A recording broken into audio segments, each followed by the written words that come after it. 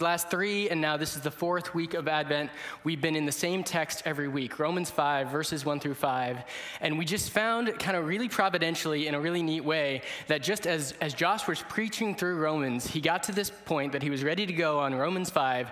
And we found in that passage all of these four classic themes that are associated with Advent and these candles.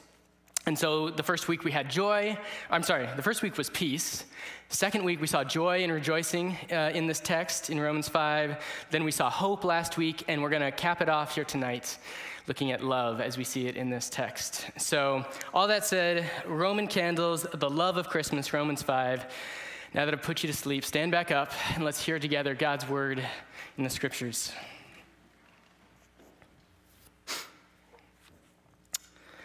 Scriptures say this: Therefore, since we have been justified by faith, we have peace with God through our Lord Jesus Christ. Through him, we have also obtained access by faith into this grace in which we stand. And we rejoice in hope of the glory of God.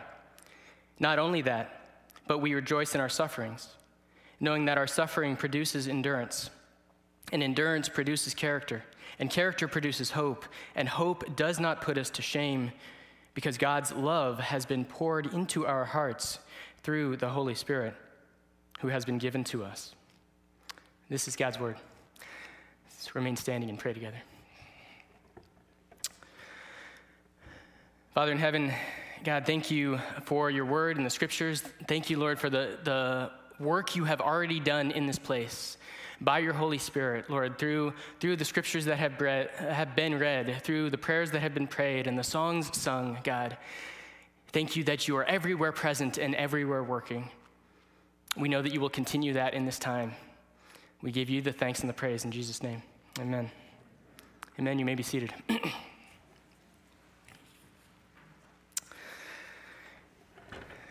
Okay. So, church, as we dive into this fourth and final Advent theme of love here tonight, Romans 5, I find myself curious. I want to ask a question. How many of you are familiar with or have seen this particular movie? I think I've got a slide for it. This one. Yeah? I see a few hands. I didn't hear a lot of verbal enthusiasm, so I don't know how to quite interpretate. I don't know how to interpretate that, guys. Do you know how to interpretate the word interpretate? No? Okay, I'm gonna stop that now. So anyway, this movie. So let me hear again. How many of you know it? Yeah, okay, I see some life. So if you're not familiar, as you can see, this is it's the Muppet version of Charles Dickens' classic work, A Christmas Carol. And so in my mind, in my family experience, in my life, this is kind of this is classic Christmas goodness. All right, this is a good way to spend a couple hours in the Christmas season every year. You may disagree, but this is my experience. And as is the case with pretty much all Muppet movies, if you've seen any of them or been familiar, there's been quite a few over the years. So in this one is no different. There's a lot of humor, a lot of heart. In this one, it's a musical, so there's lots of singing. But I thought of this one in particular as we come to this Sunday and as we come to this theme of love, because there's one particular song in this film that's entitled "It Feels Like Christmas." There it is. And just a little quick background. This song is sung by this second of three spirits who come and visit this protagonist, Ebenezer Scrooge. You guys know Scrooge, right? Even if you haven't seen this movie, you probably know Scrooge. Right? And so the whole premise of the film is Scrooge is being visited by these specters, these spirits, and in the course of this, spoiler alert, his heart is changed, his mind is changed. He becomes a new man by the end of it. So this song, though, is sung by the second of these three spirits, who is the ghost of Christmas presents. And in the Muppet version, anyway, he's this really big, really jolly, really forgetful, lovable Muppet spirit guy. So he's the guy who sings this song, and I want to just read for us just a few lines from it, a couple of the verses. So it goes like this. Thinking about love, Christmas, it says, "It's in the singing of the street corner choir. It's going home and getting warm by the fire. It's true, wherever you find love, it feels like Christmas. A cup of kindness that we share with another, a sweet reunion with a friend or a brother. In all the places you find love, it feels like Christmas." And then the bridge, "It is the season of the heart, a special time of caring, the ways of love made clear. It is the season of the Spirit, and the message, if we hear it, is make it last all year." It goes on from there. There are a couple more verses. It repeats itself a little bit, but that's essentially the song. And, it's a fun one. It's a catchy one. If you hang out with me long enough over the course of a year, which no one I know would want to do that, but if you did, you'd probably catch me singing it at some point just in the course of everyday life. It might be around Christmas time or it might be in June. It's in the singing of a street corner choir. It's going home and getting warm by the fire. Yeah? No? Okay. This is why I don't sing. I bang on things. That's all I'm good for. But that's the song. It's fun, it's catchy, it's positive, it's endearing, it's all of these things. But to me, it's also something else. And what it is it's an example of something that I think we see over and over and over again in America and our pop culture. And it's this kind of inherent linking. It's this tight-knit idea that in people's hearts and minds that Christmas and love go together. Like goodwill to all mankind and Christmas, love, good feelings, warmth. This is all just one thing, that it's a package deal. And yet, without really establishing why. Like why all these nice, warm, happy things? Why is it, we might ask the ghost of Christmas present, why is it that wherever you find love, it feels like Christmas? Why should that necessarily be the case? I don't think the Muppets have an answer for us, at least that I've ever heard. I don't think generally our culture, aside from Christ, doesn't have an answer for this question. Why love and Christmas? Why good feelings? The placards that we see, the other movies, the songs that we sing, it's all over the place. The Bible, though, God's word in the scriptures, in the gospel, does have an answer. It does have a reply and an explanation as to why love and Christmas are a natural pairing, why they go together.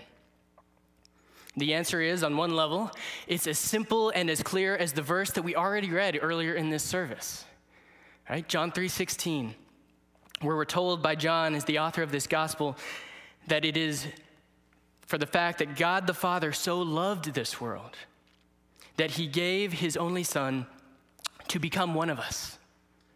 He gave his only Son to be with us as our Emmanuel in order to redeem us and to rescue us in accordance with his word and his promises, so that whosoever believes in him might not perish but have eternal life. That is why, we see this pairing. The motivation of God the Father sending his Son is love.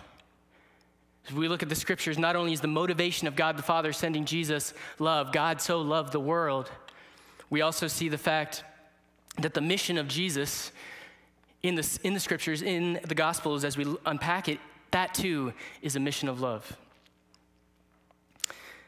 Biblically speaking, we see that Jesus Christ became flesh and dwelt among us because of God's great love for us. As we see in John 3, places like Ephesians 2, I think I have listed up there somewhere.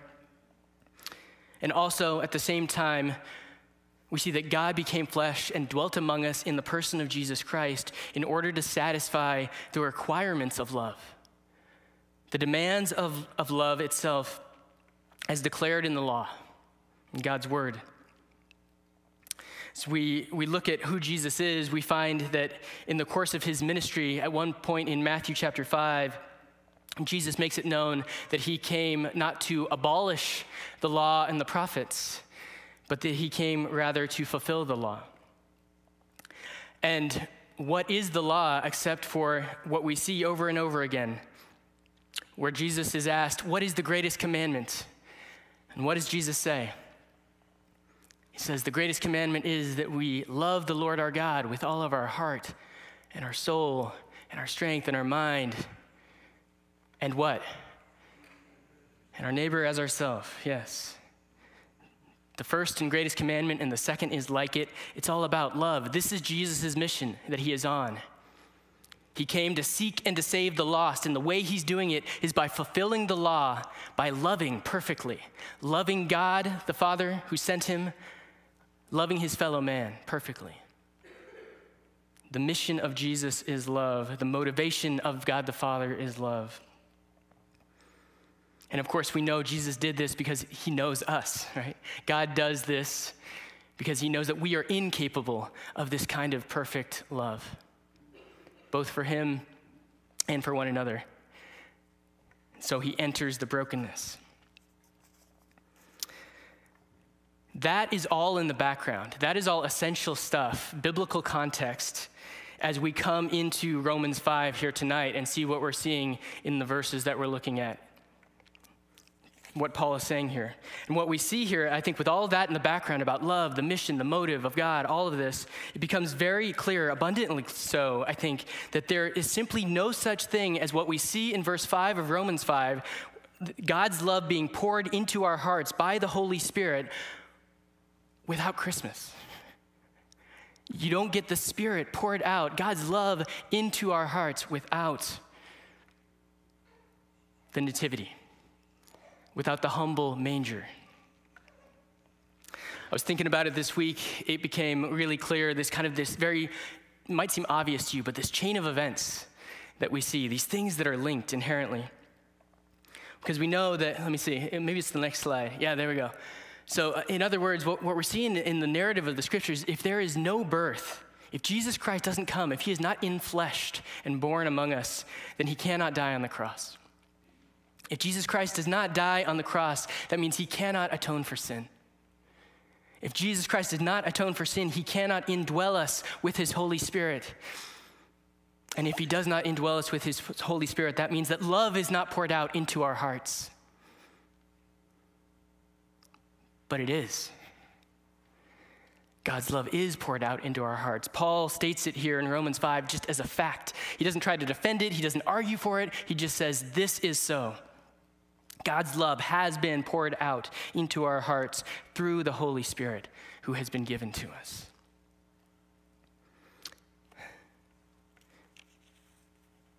This is gospel hope for us. And it all begins with, again, the incarnation, this great mystery, this profound moment of God himself becoming like us in a humble state. This is ground zero for God's mission of love, humanly speaking, the manger. It's right there. So as we're thinking about love, this is what I've been chewing on this week here. This is the story of love as we see it in the scriptures, what God is up to, the motive, the mission. And there's so many other things we could talk about here as we think about love in the scriptures. I was thinking this week about how we could reflect a little bit on just the narrative itself of Mary and Joseph and kind of how we see love working out in those early chapters of the Nativity as we see it in scripture. We could think about love from the perspective of just our culture and how love is being defined in our world and in our culture. And we could talk about that and what the scripture says to that and how it speaks to some of the things that are going on around us. We could take some time and think more about the love and the law and that relationship. We could think about love and the Trinity. God is love because he is Father, Son, and Holy Spirit in love, interacting, dancing with one another, right? The Trinity. All of these things we could dive into and sink our teeth into for more time. But I think the way that I want to spend the next few moments is just to leave us with two reflection application points, just to let us think a little bit more on this theme and its relevance to us. If you're still with me, you with me? Okay. And then we'll partake of the communion together. So reflection number one, First application here, simply this. For the sake of your own soul, for the sake of my soul, and for our own spiritual health, just know this, be aware, and be sensitive to the fact that it is very, very easy, speaking first to myself here, it is very easy to know a lot about God's love, without truly embracing God's love, without truly experiencing it, without having your heart transformed by God's love in a meaningful way. You can swim all, in the pool with it, and yet it hasn't gotten you, right?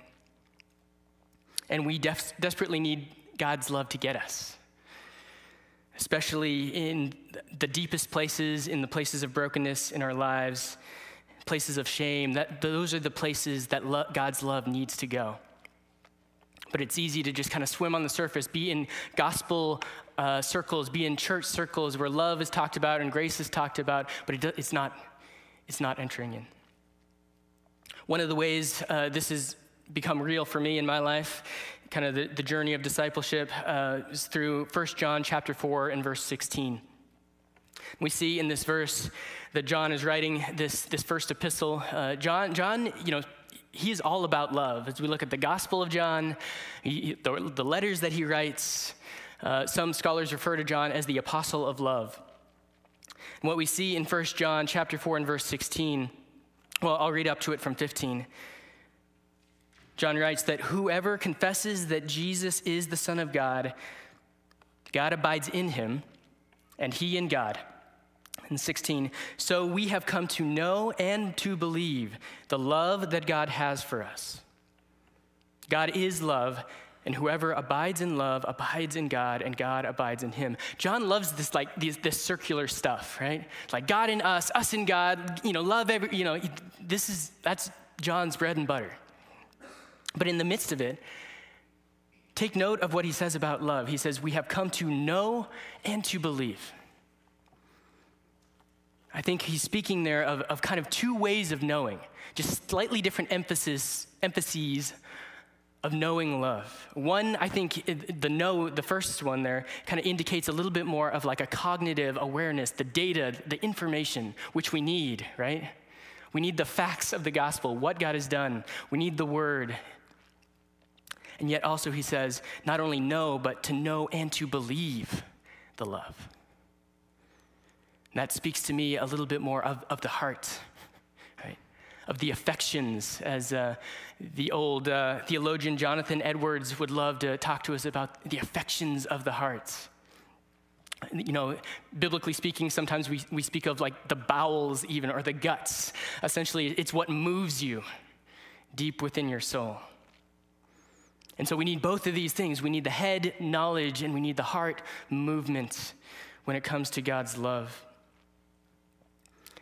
So the question then becomes, for me, for you, do you believe it? I mean, we swim in this all the time. So many songs about God's love, but do you believe it?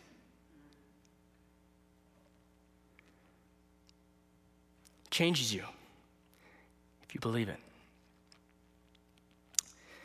Got to sing it into our hearts, pray it into our hearts, memorize it into our hearts. Looking again, what Paul says in Romans 5 and verse 5, one of the impacts of really believing God's love, we see, he says, hope does not put us to shame. He says, hope does not put us to shame, and we might say, okay, why, Paul? Why does hope not put us to shame? And he says, because God's love has been poured into our hearts. In other words, when love enters in, I think shame is pushed out. Love wins, love defeats the darkness. I think a good diagnostic question to ask might be, when it comes to how love is operating in your life, and the love of God especially, is to ask where and how you see and experience yourself hiding. I think biblically speaking, hiding is shame. We see that in Genesis 3, right? And if you're hiding in shame, it probably means that you are not open, that you are not in the light, that love hasn't connected in some way that it needs to connect. John, again, 1 John chapter 1 and verse 7 says, if we walk in the light as he is in the light, then we have fellowship with one another. And the blood of Jesus, his son, cleanses us from all sin. So it's like this, let me get it right, horizontal, right, and vertical. Right? The love of God comes down and it creates a new reality among us. Eliminates that need for shame and for hiding from one another. Like Adam and Eve, they hid from one another as soon as sin entered the garden. They covered themselves, right? And they hid themselves from God. Love changes that scene. Makes it so we don't have to hide from him or from each other. So all that said, back to the main point, right? Be aware of just that head, right? Just purely the head knowledge of love. Seek that the Lord would sink it deeper, right, into your heart. Secondly, last reflection point here for us, it kind of goes hand in hand with the first. But it's this. Embrace what I'm calling the love forgiveness feedback loop. What does that mean? The love forgiveness feedback loop. We need to embrace it. I think one of the places that we see this most clearly in the scriptures, in my mind anyway, is the Gospel of Luke, and it's chapter 7.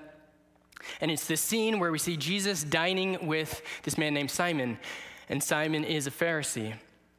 And Jesus has got his disciples with him. And what we begin to see as we read the passage and see what's unfolding here is that along with all the eating and the festivities that are going on here, something else happens, and that is that a woman comes into the dining room area. And she is a woman who apparently has a reputation. The text refers to her as a woman of the city. And what begins to happen is that she spills out this incredible display of affection on the feet of Jesus. She cries these tears, presumably of repentance, on his feet. She wipes the tears with her hair. She kisses his feet. She anoints his feet with oil. Just these very emotive, passionate displays of affection, of God doing something in her heart. And yet Simon, the host of the party, what is he doing there? He's judging, right? He's standing back, he's looking at this whole thing, and he's going, Jesus, if you were who you claim to be, you would know who this woman is. You would not be okay with this happening. What does Jesus say? He says, no, Simon, you're dead wrong. I want to read the text for us, picking up in verse 44. Again, thinking about this feedback loop, forgiveness, love, how do we see it? The key verse is going to be at the end for us, verse 47, but I'll read just the context. It says, then turning toward the woman, Jesus said to Simon, Simon, do you see this woman? I entered your house, Simon, and you gave me no water for my feet, but she has wet my feet with her tears and wiped them with her hair.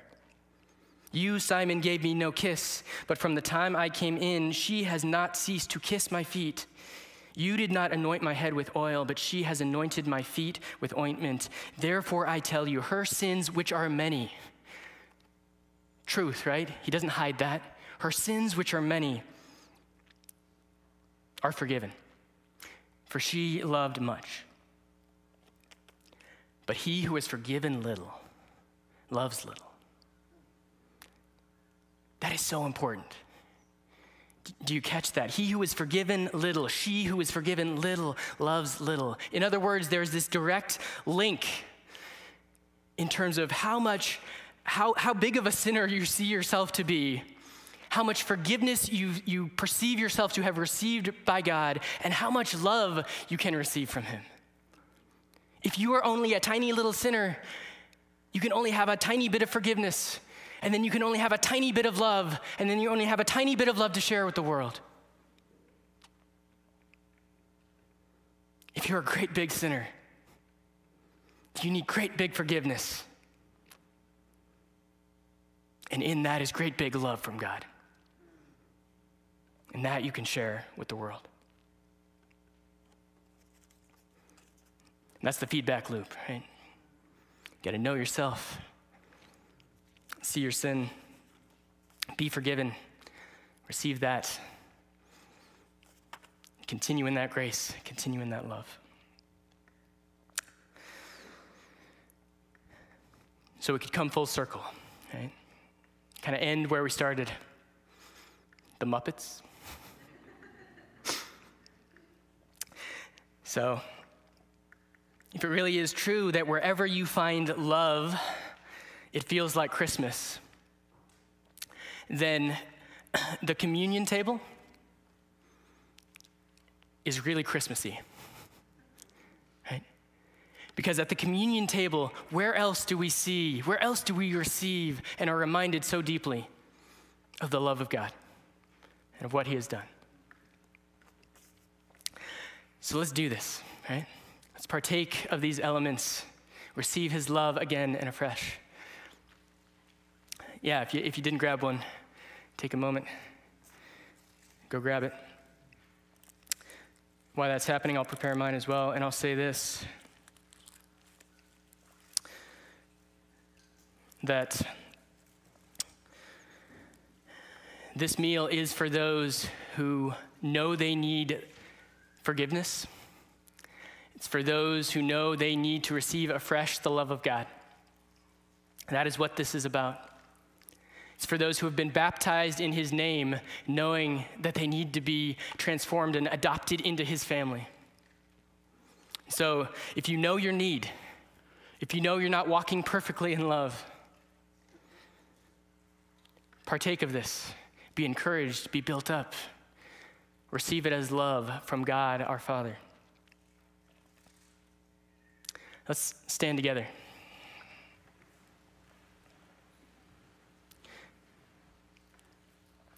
By the way, if you have not yet been baptized, if you haven't partaken of this meal, maybe that's why you're here tonight, to hear this message, to receive it for the first time. Come talk to us about baptism. That'd be wonderful. That'd be a good Christmas gift. So on the night that our Lord Jesus was betrayed, he took bread as I do now, ministering in his name. And when he had given thanks, he broke it, saying, "This is my body, which is for you. Do this in remembrance of me." Let's take now and eat.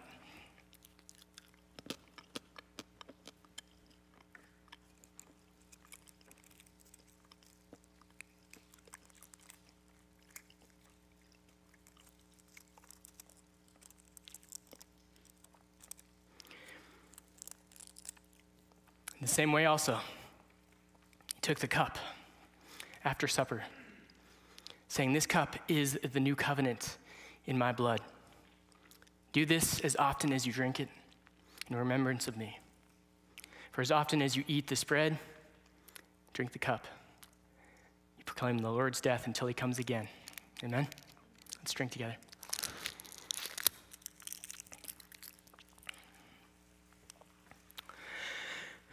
Father in heaven, God, thank you for these tokens, these signs and seals of your love, your grace, your faithfulness to us.